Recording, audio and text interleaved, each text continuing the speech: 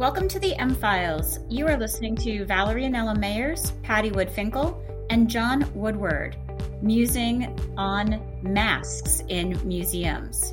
On this special episode, we are going to address the topic of masks in museums, from art to cautionary objects. And we would like to thank St. Vincent's College for this particular episode. First, we are speaking with Michael Williams, the registrar at the Oklahoma Territorial Museum and Carnegie Library in Guthrie, Oklahoma. Welcome, Michael. How are you guys doing? We're doing well. Thanks, Michael. Yeah, awesome. It's been a while. I don't think I've talked to you guys in, a week? It is. And welcome back to the podcast. We're not going to ask you about Elmer McCurdy this time, but I had to bring him up, so there we go. Yeah. Thank God. I'm about Elmered out after November or October. Seems like that's all I ever do.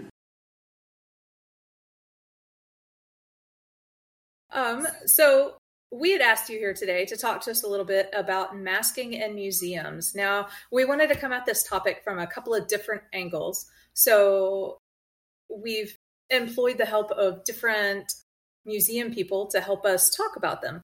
You, though, told us that you had some interesting stories about things that happened at your museum during the pandemic when guests and staff were masking. Could you elaborate on those a little bit? It was a big deal in Guthrie, in Oklahoma. It was everywhere. But Guthrie was like one of the very first cities in the nation to have a mandatory mask policy. And there was a group of citizens. Oh, wow. Yeah, there was a group of citizens that sued them over it. Yeah, we're like 12,000 people. I mean, it's not like it's this huge city.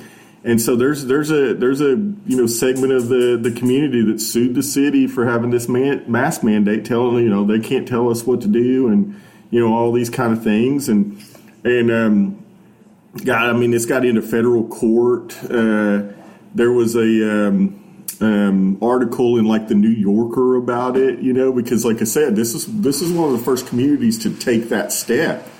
And so, that didn't go over very well. And once they got sued, the city backed down. They're like, okay, we're not going to pursue this. We don't have the means to fight a court case, over masking. So they just backed away from it. And, but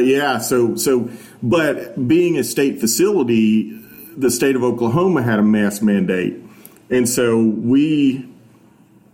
once we did open, and we opened back up to the public in June.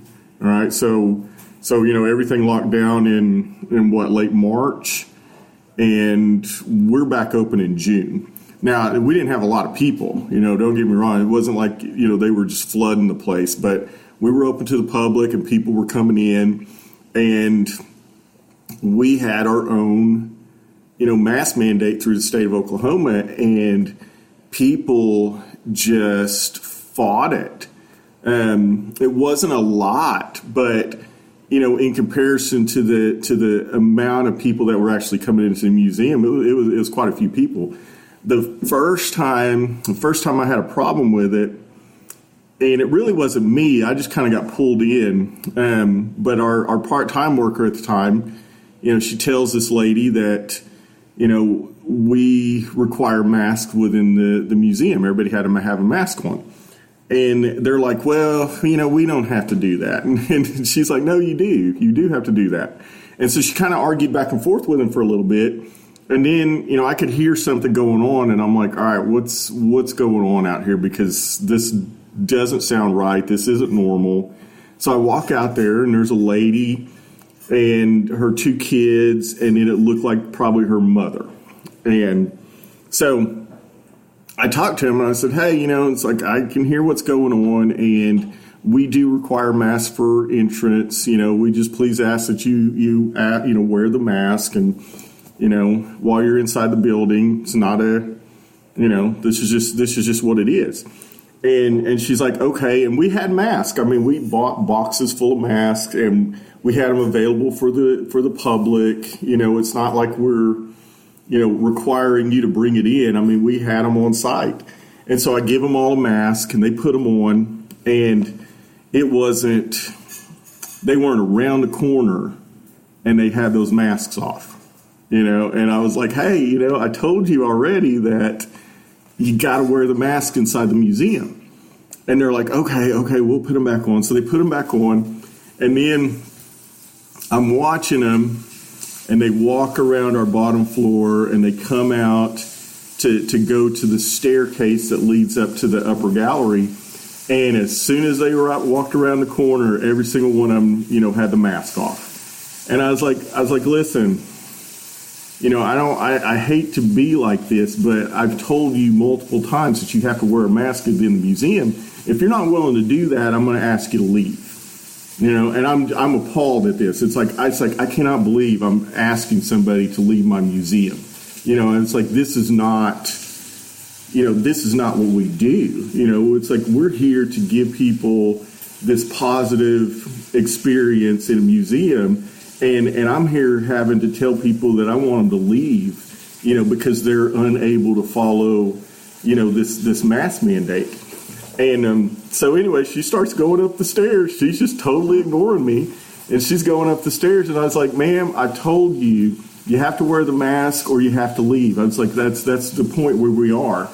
And she's like, she turns around and she looks at me and she goes, well, Fox News told me I didn't have to wear a mask. And I was like, okay. I said, but here's the thing. I said, Fox News does not, dictate the policies of the Oklahoma Historical Society. And our policy is that you have to wear a mask. And if you're unwilling to wear a mask, then I'm asking you to leave. And if you're unwilling to leave, then you're trespassing at this point, and I'm going to have to call the police. And I'm like, I cannot believe that I'm having this kind of a conversation with somebody, because I want people to come in and enjoy themselves. I don't want to sit here and fight with people about wearing a mask. It wasn't like I was super, afraid of COVID or anything. But, we had staff members that really were. We had people that their children were immune compromised, and, our part-time lady, she was, I don't want to call her elderly because she's not, but she was on the low end of that, and I'm like, okay, what do I do? And I finally turned around to her and I said, hey, you know what? She's not complying. Call the police. So the police come out, and the whole time I'm just like, I cannot believe this. It was the most ludicrous thing, that I could think of. And I'm like, I cannot believe I'm calling the police on a visitor, that's not like attacking somebody or, anything like that. But some of our staff, to them, not wearing the mask was like an attack. This was assaulting their health and the health of their families. And I'm like, wow, okay, this is really, really a thing. So the police come, and they show up about the time that these people made their way through the entire museum, and so they're already actually leaving. And the police come, and they're like, okay, well, they've asked you to leave and you refuse to leave. At this point, if they want to press charges on you, I could arrest you and take you in for trespassing, because, that's technically what you're doing. They've asked you to leave and you've refused. And I look at him and I said, no, dude, we don't want to do that. It's like, we don't want to do that.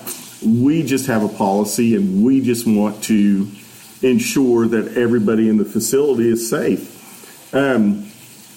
And he looks at the lady and he's like, look, this is a private business. They have the right to tell you what you have to do to come into their building. And I don't care what you believe or what you think. They set the rules here, so we're going to just have you just go on and leave. And since they're not willing to press charges, I'm just going to have you leave and say goodbye.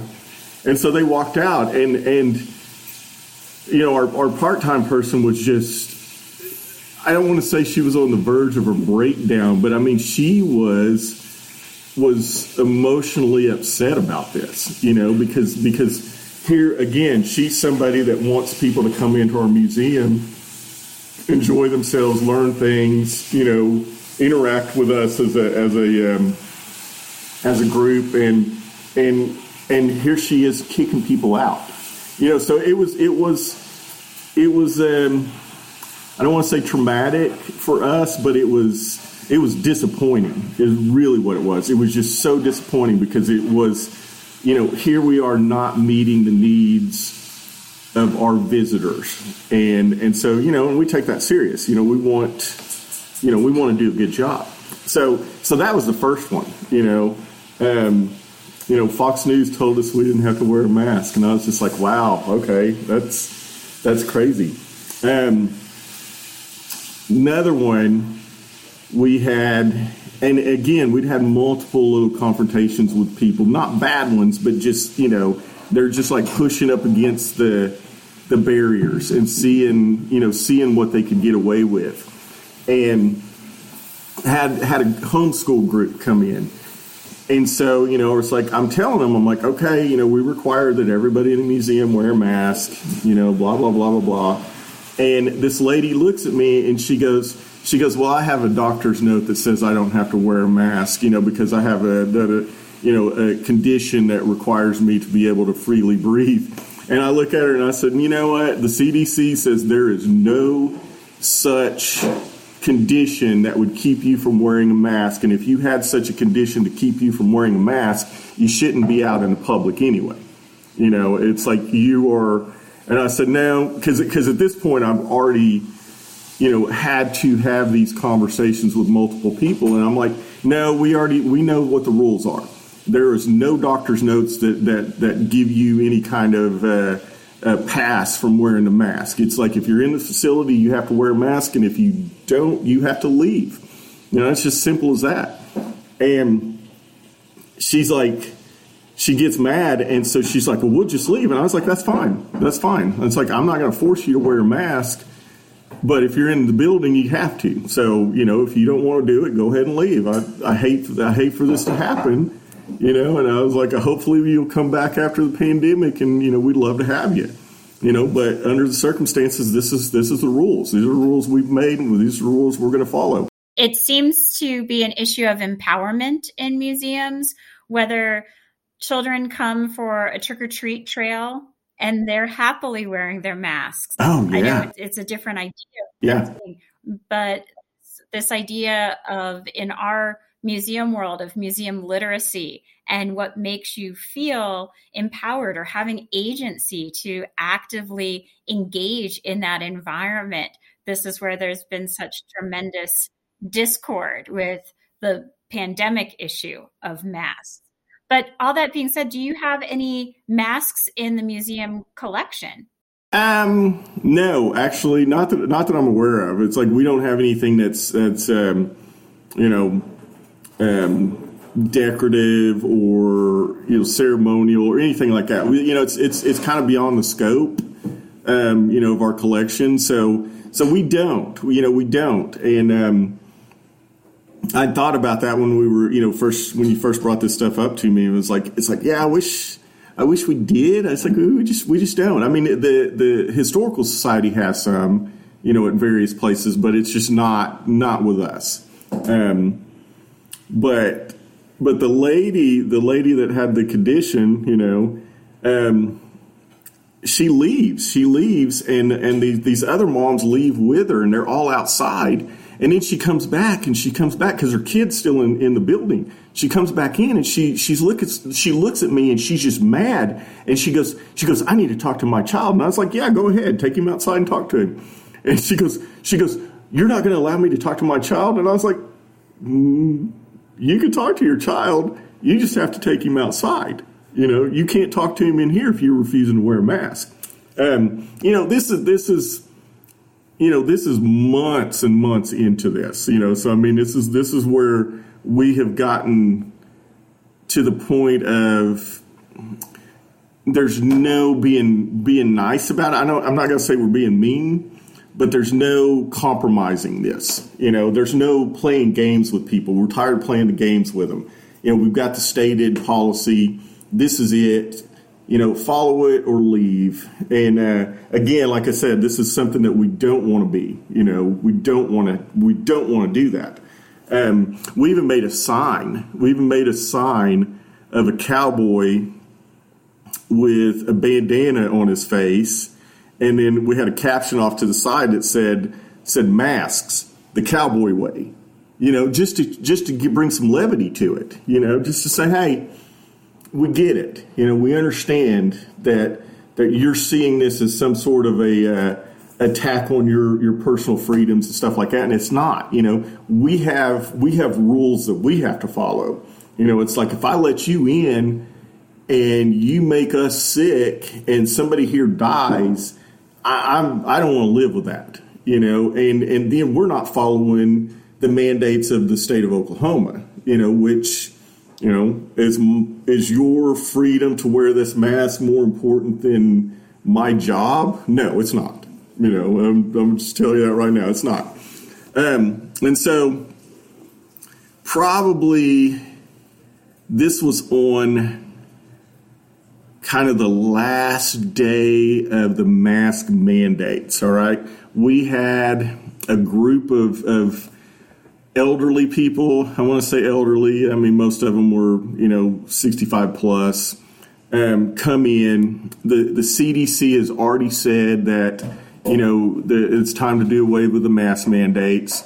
The Oklahoma Historical Society had yet to change its policy, but they were meeting the next day, and we knew that the next day they're going to do away with it, and we wouldn't have this mask mandate.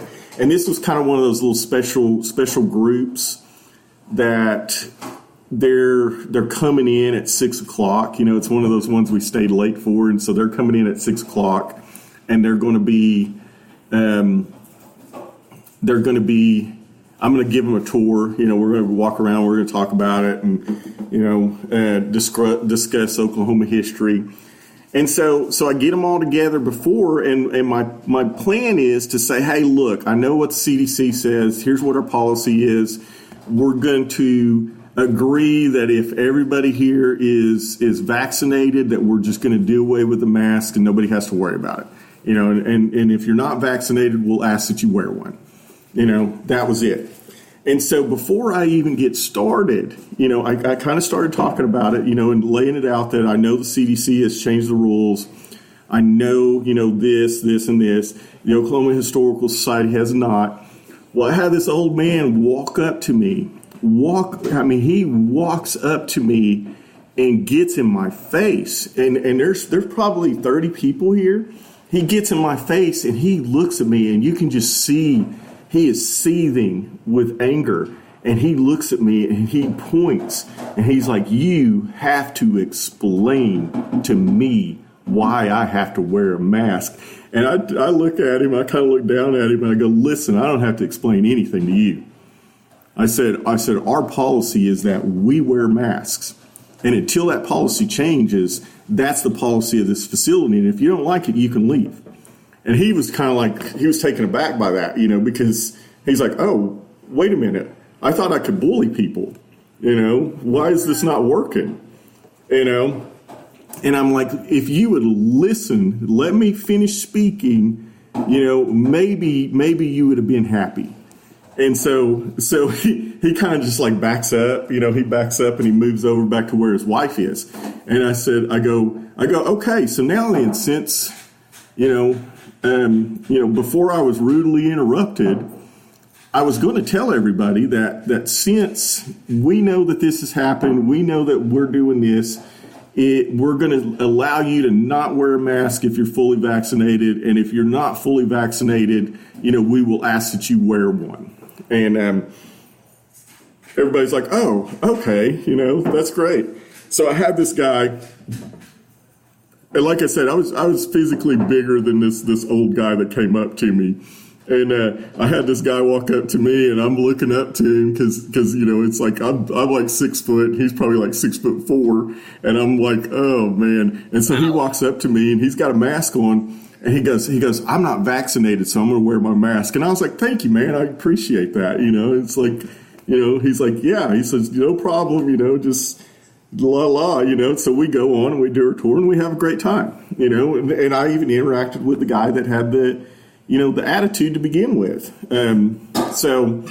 We just had some very, very weird situations that kind of popped up. So we didn't have anybody disappear on us, but most of the people, whenever we forcefully let them know that this was the policy, they adhered to it. We really didn't lose that many people walking out because we were, made them wear it. Most people were pretty amenable to it, but there was a few, and it's sad. It's sad that we had to have those kind of interactions with our visitors because, that's not what we want. We never want something like that to happen. Awesome. Thank you, Michael, for talking to us tonight. I love that last story. And that is what a lot of museums had to turn to. So it's very instructive. But we need to move on to our next guest so we can be respectful of everyone's time, including yours. So thank you so much for joining us and have a great night. Well, thanks for having me, guys, and anytime.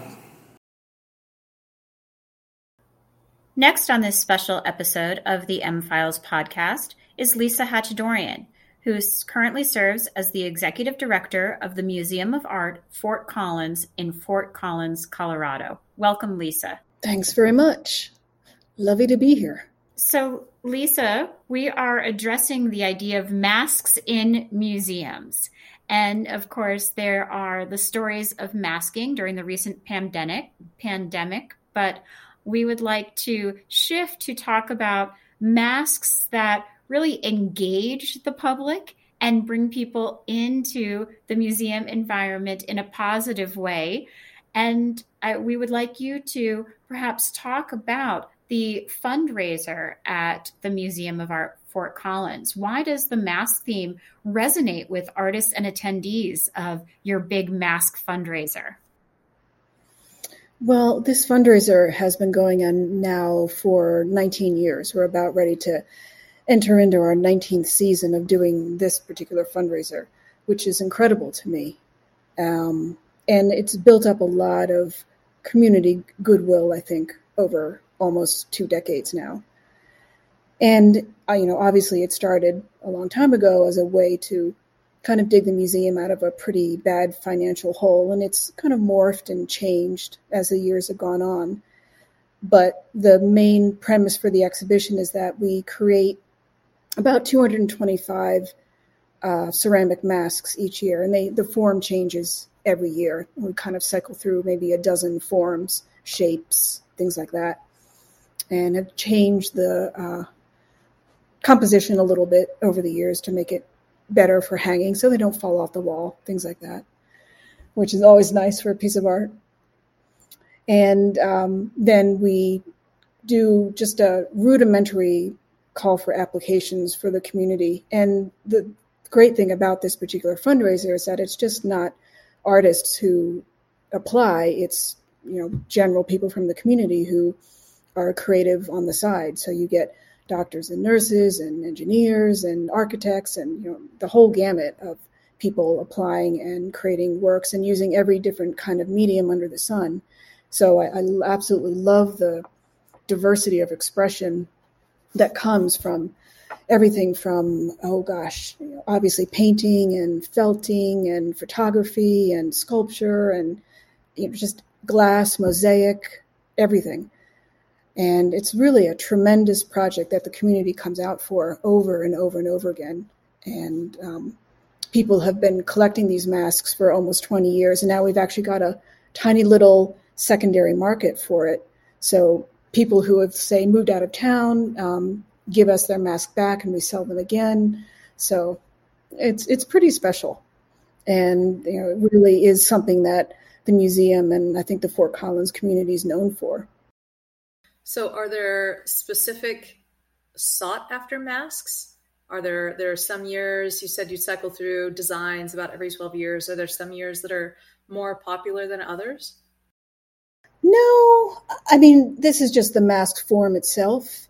I haven't seen that necessarily. I mean, the range of what we end up auctioning the masks off has stayed pretty steady over the years. I mean, there's some artists that, yeah, their mask we know was going to go for a higher amount. But the one thing that I find fascinating, this has happened almost every single year that we've done it, is that there's a particular theme that gets pulled out, kind of out of the ether from all the different artists that are working. It usually ends up being some kind of animal theme. Like one year it was owls. We had 6 to 10 different owl motifs. Another year it was turtles. Last year it was mushrooms.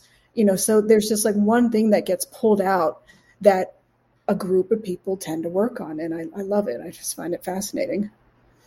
So we talked about, too, how masks might empower or give people a feeling of disempowerment.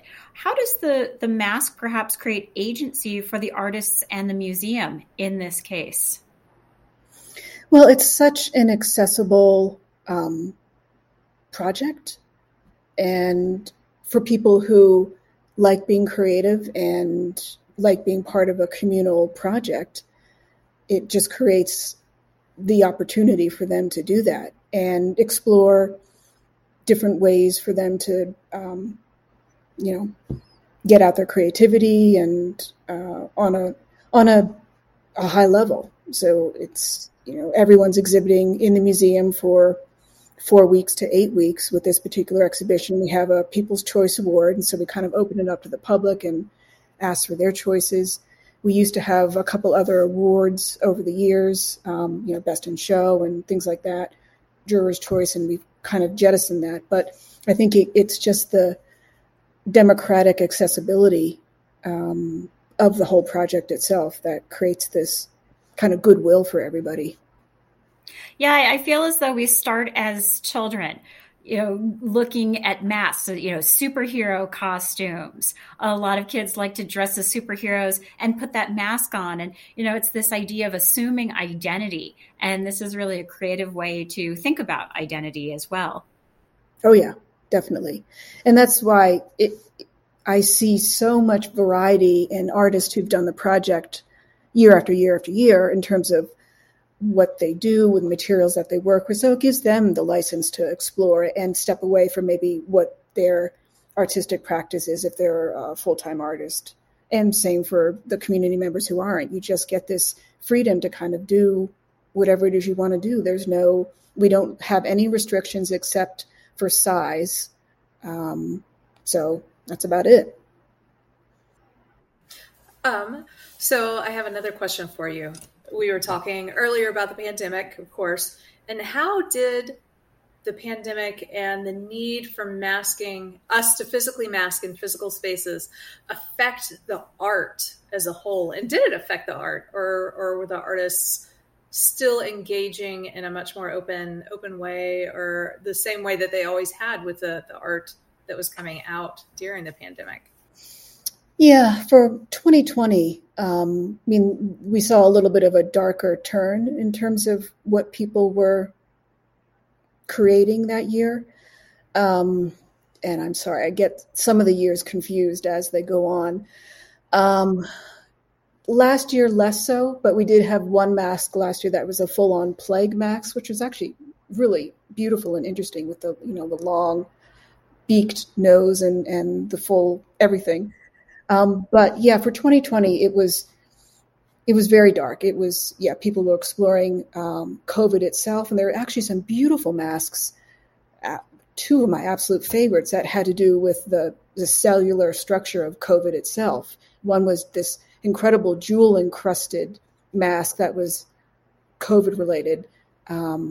So, just vast amounts of creativity dealing with the symbolism of COVID, but also sadness and fear and all the emotions around all of it. It all came out, and it all does come out. And so you kind of see that flowing over the project as the years change.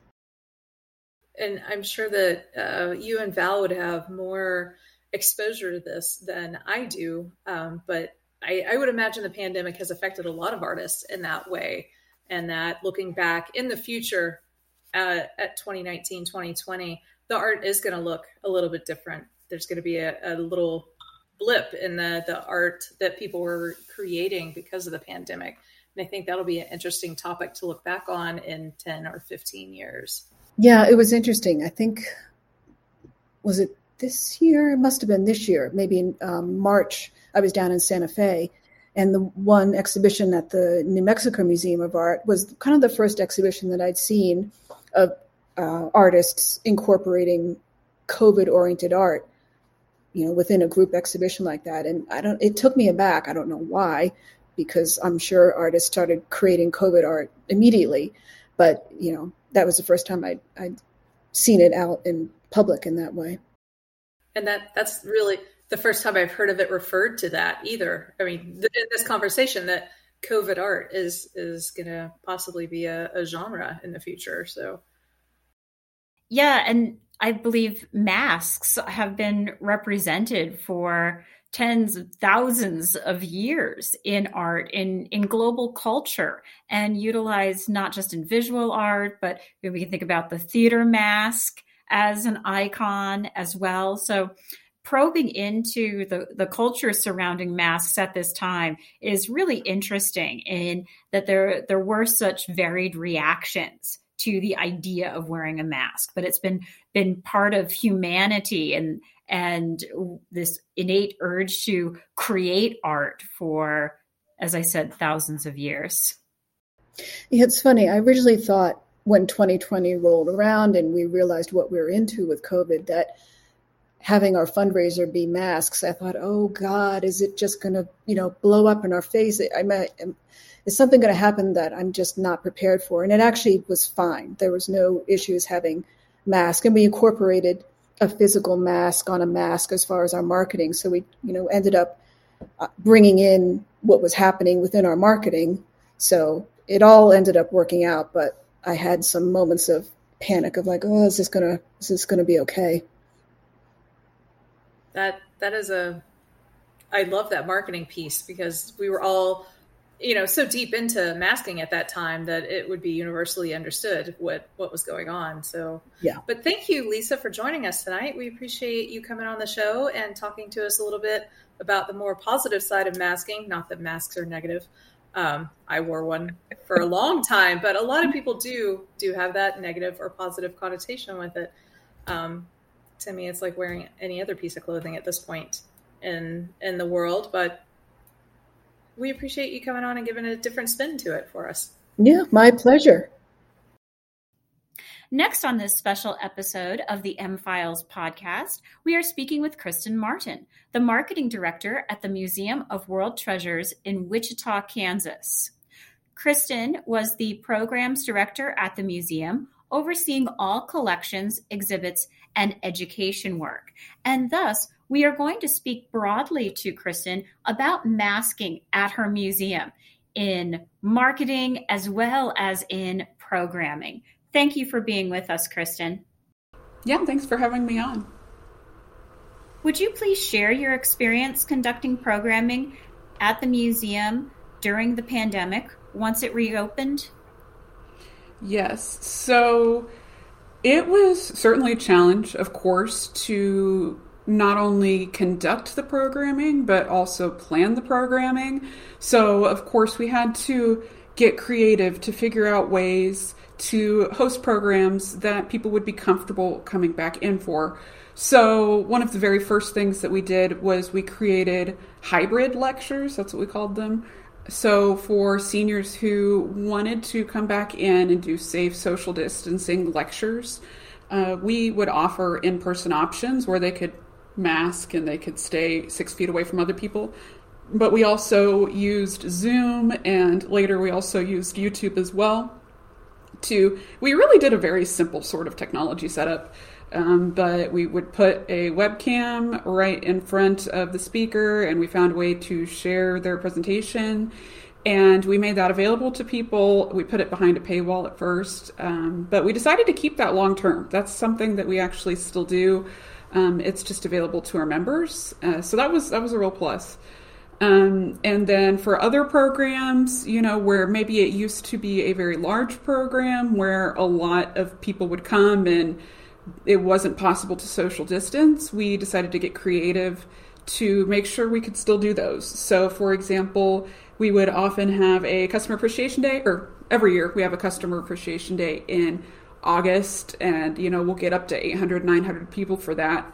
And we knew that's something that we couldn't do in 2020. So we decided to just spread that same deal out over a week. And instead of having activity tables that people would come up to and interact with a person, we did take-home crafts. So those are some of those things. But I know we're also talking about masks, so I can definitely go more in depth about how the masks themselves really affected our programs. So I gave quite a few tours with a mask on, and as you can imagine, that's very difficult in quite a few ways. So for one, you are not able to rely on your facial expressions to tell things to kids. Mostly I gave tours to kids, which can be difficult. It's also obviously hard for people who are hard of hearing because they can't see my mouth move. But I definitely learned very quickly how much I rely on people being able to see my facial expressions or being able to see my mouth move. So that made it more difficult to communicate, but that also made it much more, I guess, draining as a educator because, tours and programs can last an hour, 2 hours, and I found myself, you have to enunciate more so your mouth gets tired. You have to always be cognizant of, are there kids here who can't hear me? You have to project more. So I found it often very difficult to work around that. And then in our organization for quite a while, we did have a mask mandate. So there was also the element of, I have my eyes on 30 kids that I need to make sure that they keep their masks on. So that's one more thing to pile on top, because when you're giving a tour, it's a lot of different things that you're juggling at once. So it certainly when we talk about mask fatigue, it's not only the, oh, I'm tired of picking up my mask and put it on, but when you're doing programs with masks, there is, sometimes even a physical fatigue and a mental fatigue with juggling all of the accommodations that are needed to be able to give a good program when wearing a mask. That's really interesting. Especially bringing up the idea of facial expressions as a barrier between yourself as a staff member and the content within the museum and your visitors. Do you have any other examples of how a mask served or as a barrier in other ways, or did it?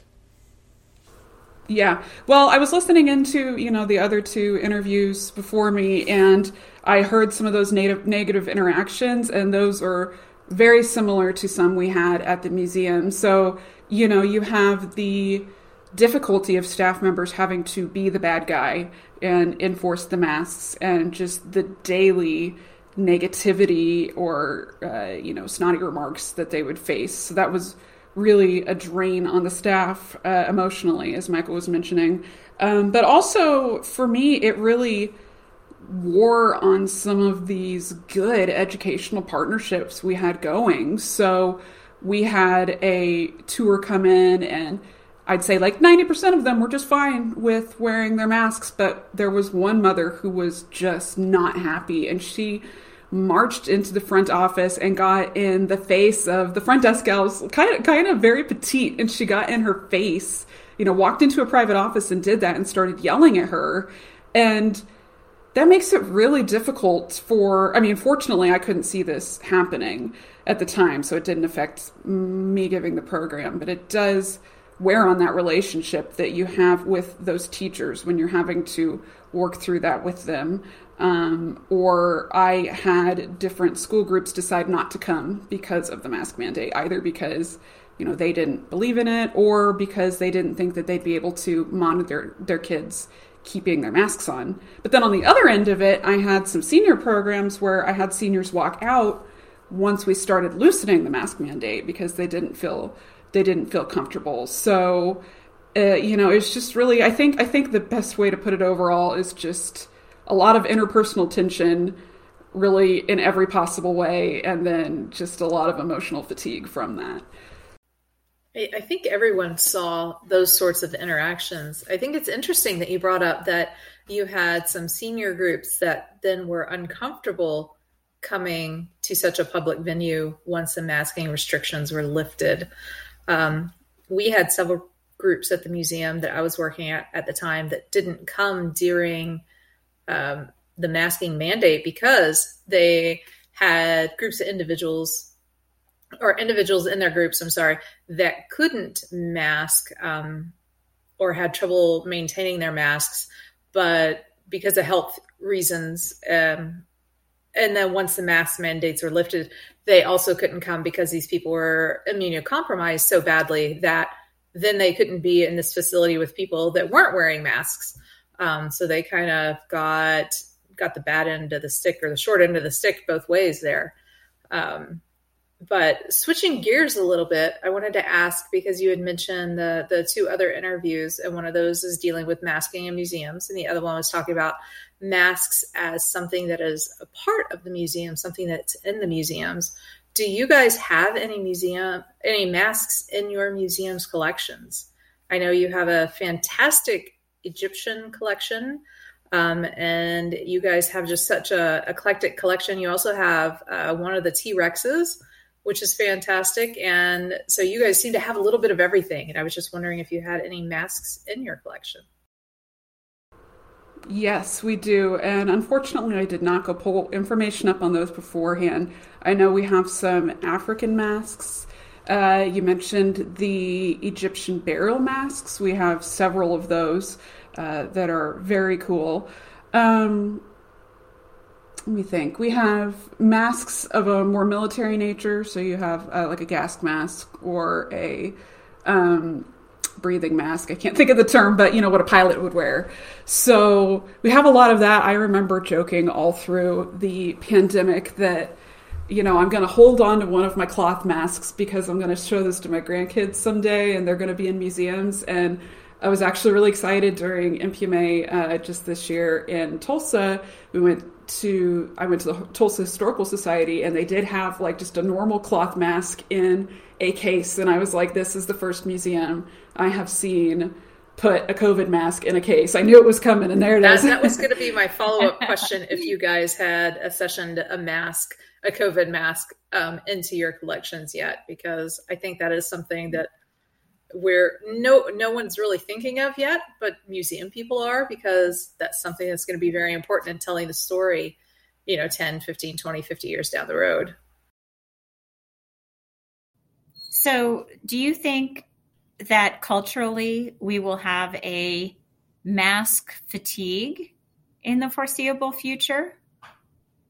I'm not sure. I'm wondering if some of the worst of that might not be wearing off. I personally kind of hope it is. I was really glad when, with all of this, I've always been a person, I get colds really easily.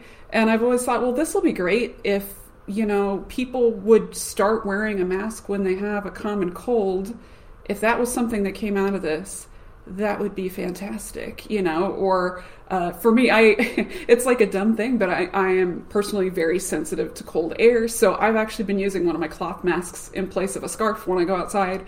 So I hope that there is, especially after some of the bad taste of the COVID crisis and all the controversies wears off, I hope that there's more acceptance for them and how they can be helpful. And honestly, I would say a tool of accessibility for, as you're mentioning, people who are immunocompromised. I think it would provide some sort of accessibility to them. So I hope that after we all get over the worst of it, the worst of the emotional part of it, we can go back to accepting them a little bit. That's interesting. But, one of the things that, during the pandemic, everyone was keen on was getting back to quote unquote normal. And now we're in a post-COVID environment. So, how has in your institution COVID affected, your long-term operations. How does it continue to affect what you do and how you present your content, either in however form it comes out? Yeah, so in a lot of ways, and in getting ready for this podcast this afternoon, I kind of went and reviewed all of our reports from the last few years to try and remember what happened. And I was actually surprised at how much we are still affected by COVID. It's not something I think about on a daily basis. So if you were to ask me out of the blue, I'd say, oh, we're past it. But really, a lot of the things that happened during COVID are still very much affecting our organization. So, some in good ways, as I mentioned, we now just regularly offer hybrid programming, especially for seniors, which going into any winter is great because they can tune in online live to watch our lectures. We're doing more and more virtual tours, and I don't think that's going away. But also it's still affecting us, organizationally. We were very, very, very lucky that we only lost one part-time position in the financial fallout, and we really have not gained that back. So we had to furlough indefinitely our exhibits position, and really what our strategy became at that point was, instead of making new permanent exhibits, we started more so rotating items in and out of cases for freshness and just doing necessary maintenance. And we really have not gotten past that. And also, as far as education, we are still looking to restart those relationships, particularly with school teachers that were lost during that point. And I knew that from the moment we lost all of those April and May tours in 2020, I knew, you're going to have these teachers, they come every single year, their streak is broken, it's going to be hard to get them back.